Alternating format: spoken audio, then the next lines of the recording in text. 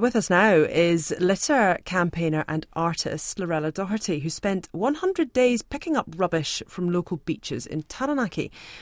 And since then, she's been turning it into murals, displays, installations, and now a large-scale art exhibition, which the public will get to view as part of Plastic Free July. And Lorella's with us. Kia ora, welcome.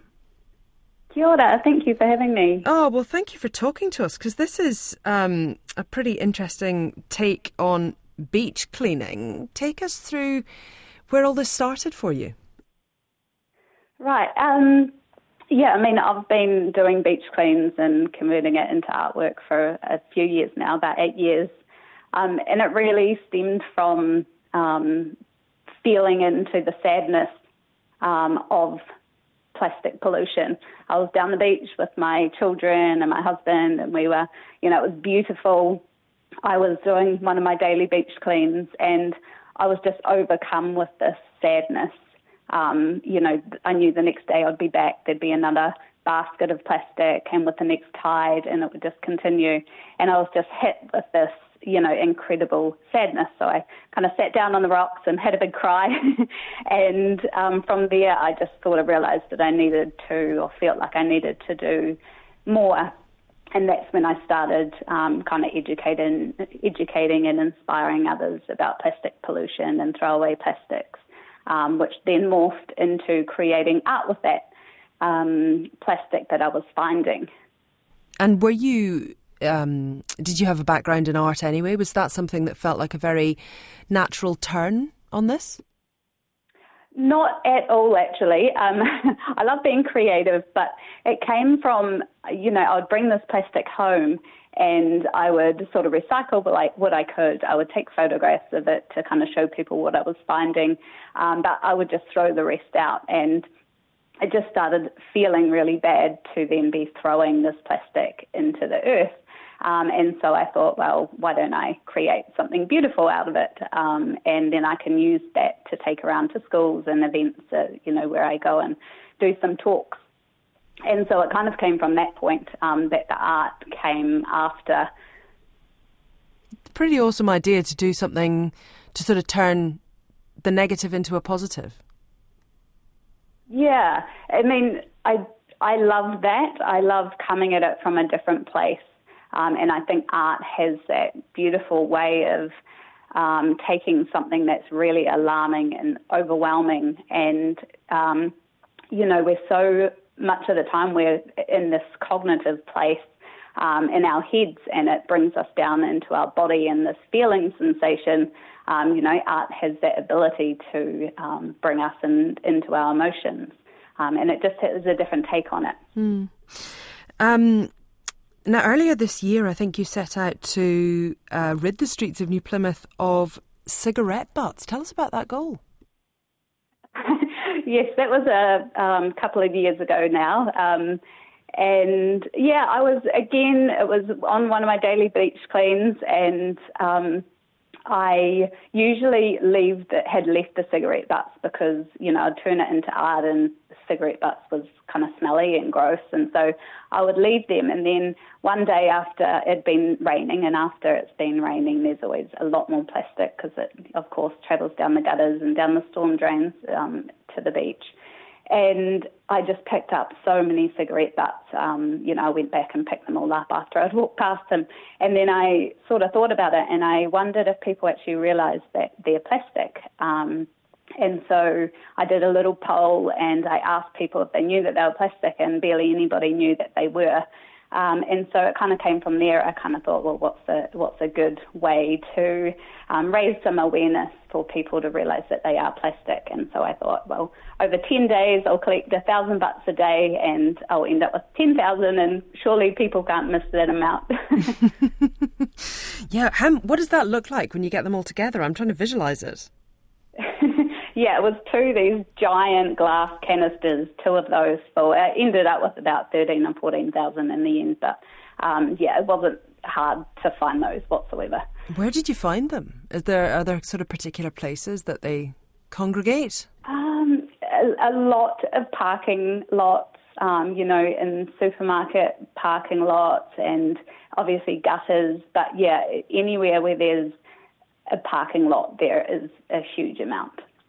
And when you did the poll, that's an interesting one actually, to see whether people realise that they do contain plastic. Because did you find that a lot of people perhaps were dropping them because they just thought, they'll decompose or whatever, like they weren't harmful? Yes. Yeah, absolutely. It's I think it was just one of those behaviour that people did without realising. I mean, the outside layer, that kind of orangey sort of looking layer, that is like a paper, and then inside is the plastic. The filter's got the plastic in it. So I think it's, easy to think that it might just break down. So if people will throw things like cigarette butts away without realising, what about things that perhaps are more obviously plastic, like vapes and stuff? Are you finding that kind of thing around?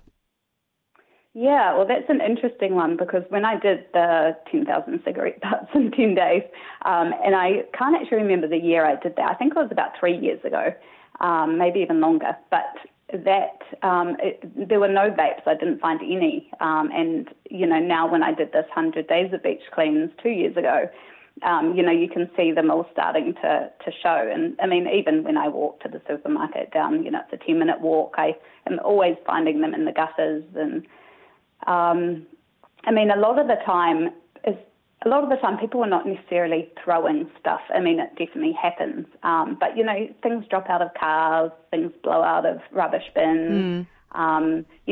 This throwing away, which is never away, you can never guarantee that plastic item that you use is going to not end up in the ocean. Yeah, and what did you, just thinking about the cigarette butts, and you've got them in these glass, sort of big glass canisters. Have you still got them? What did you do with them? Well, I kept them for a long time because, like I say, I go around to schools and do talks and things, and, there's such a great visual, just like the art pieces. There's this great visual display that just, it makes you think a little bit deeper when you see it like that. And after a while, they actually started all going mouldy. Oh, lovely. So my lovely display canisters, which I thought were all dried out and lovely, and I could keep them forever to show people, they all got mouldy and contaminated, basically. Oh, so you got rid of them in the end? Yes, yeah. An amazing visual, though, like you say, and I guess this is where the art also comes in. What sort of pieces do you make? Usually I would make just murals, so I use the coloured plastic especially, and I just am inspired by nature. I love creating story and telling stories, so an idea just comes to me and I'll create that. But with the 100 days of beach cleans, because I've challenged myself to create with absolutely every single piece of plastic that I found, I've had to really step outside my usual artistic skills and murals, and really get creative with the materials or the plastic material that I've got. What does that mean for your creative process, and what sorts of things you're making if you're stepping outside that comfort zone? Yeah, well, a lot of, because there's, in Taranaki we've got the town beaches, but then we've got the coastal beaches, which are very rural. There's a lot of farming in Taranaki. So, we get a lot of farming plastic, lots of pipes, lots of strings and ropes and containers. And, like with all the ropes, it meant that I did a lot of weaving type murals, which I really love doing. And I think they came out really beautifully. And then, having all these plastic bags, usually I didn't make art with the plastic bags. So anything that was too contaminated or too dirty or just didn't have, the beauty of, say, some coloured plastic, that would usually get discarded. But because I've kept everything from the 100 days of beach cleans and that got turned into art, it meant I created a giant hawk with the plastic bags. So it's just getting creative with the different materials that I've got, all the different types of plastics. That sounds amazing, to be able to do something as big as that and create as much as that. Yeah, it's been a challenge, that's for sure. But it is cool. It's a cool process to challenge yourself, but also to allow the ideas to come. And for me, that's that process of being out in nature. I mean, that's the whole point of this, is to be connected to nature and remembering what it is that we're protecting. And so, being out in nature, those ideas come, and it's been fun to really reconnect in with nature and let those ideas come as to what to create. And people are going to be able to come and see some of your artworks, I think. Yes, yep. The opening ceremony is this Friday night, and then it's open for 2 weeks after that, daily, from 10 till 3 in New Plymouth. So, everybody gets to come and see as many times as they like. It's free exhibition because it's funded by the New Plymouth District Council Zero Waste Fund. I just come along and get to see an experience. I mean, it will be an experience. I hope people come and can be moved and can look and feel the plastic and the plastic pollution and what it feels like for you to see it all like this, in this way.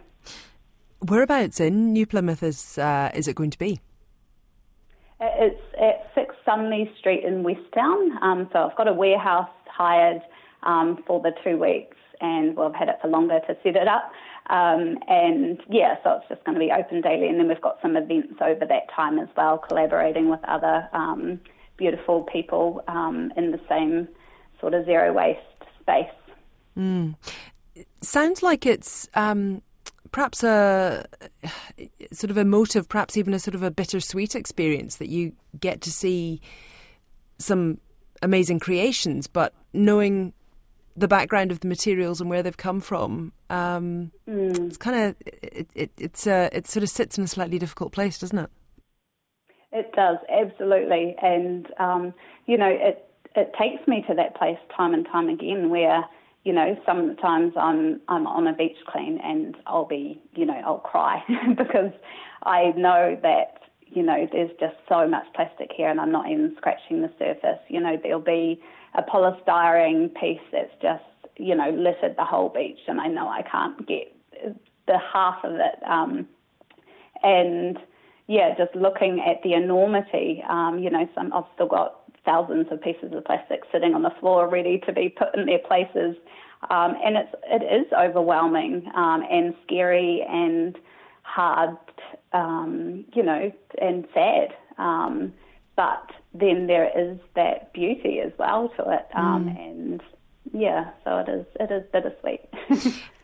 How do people respond when you tell them about this, when you talk to people about littering and what it's like to go on a beach clean?